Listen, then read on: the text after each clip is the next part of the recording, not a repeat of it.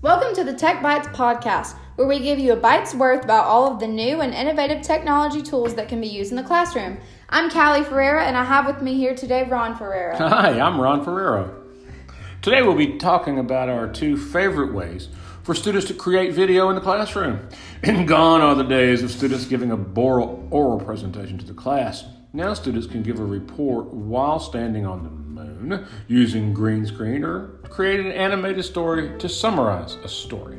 That's right, Ron. Students now have access to the best technologies available, and it is up to us as educators to show them how to use these in creative ways. We all hate testing. Boo! This is a fun but educational way for students to show their understanding.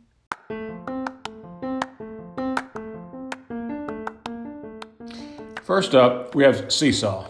Now, Seesaw is a portfolio app, not necessarily a video app.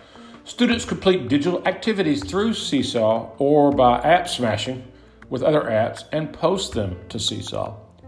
Of course, parents are notified and can see their child's work from the parent app. Students can record audio, video, and what is happening on their screen. Instead of students solving a math problem on a worksheet, they can record their annotations and explain their thinking while solving the problem. This allows the teacher and parent to really hear and understand where the child is at in their learning. Instead of a boring book report, students can complete a book review using emoji ratings and describe what the book is about and why they liked it. Students can also upload anything they have created on their iPad. This is definitely one you should check out.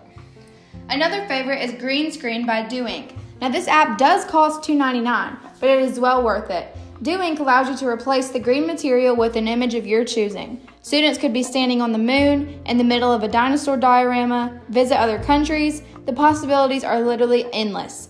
The best thing about Doink is that it is so easy to use. Add your picture, add the camera, and film. Well, there you have it, folks. These are two great apps that we definitely recommend you check out.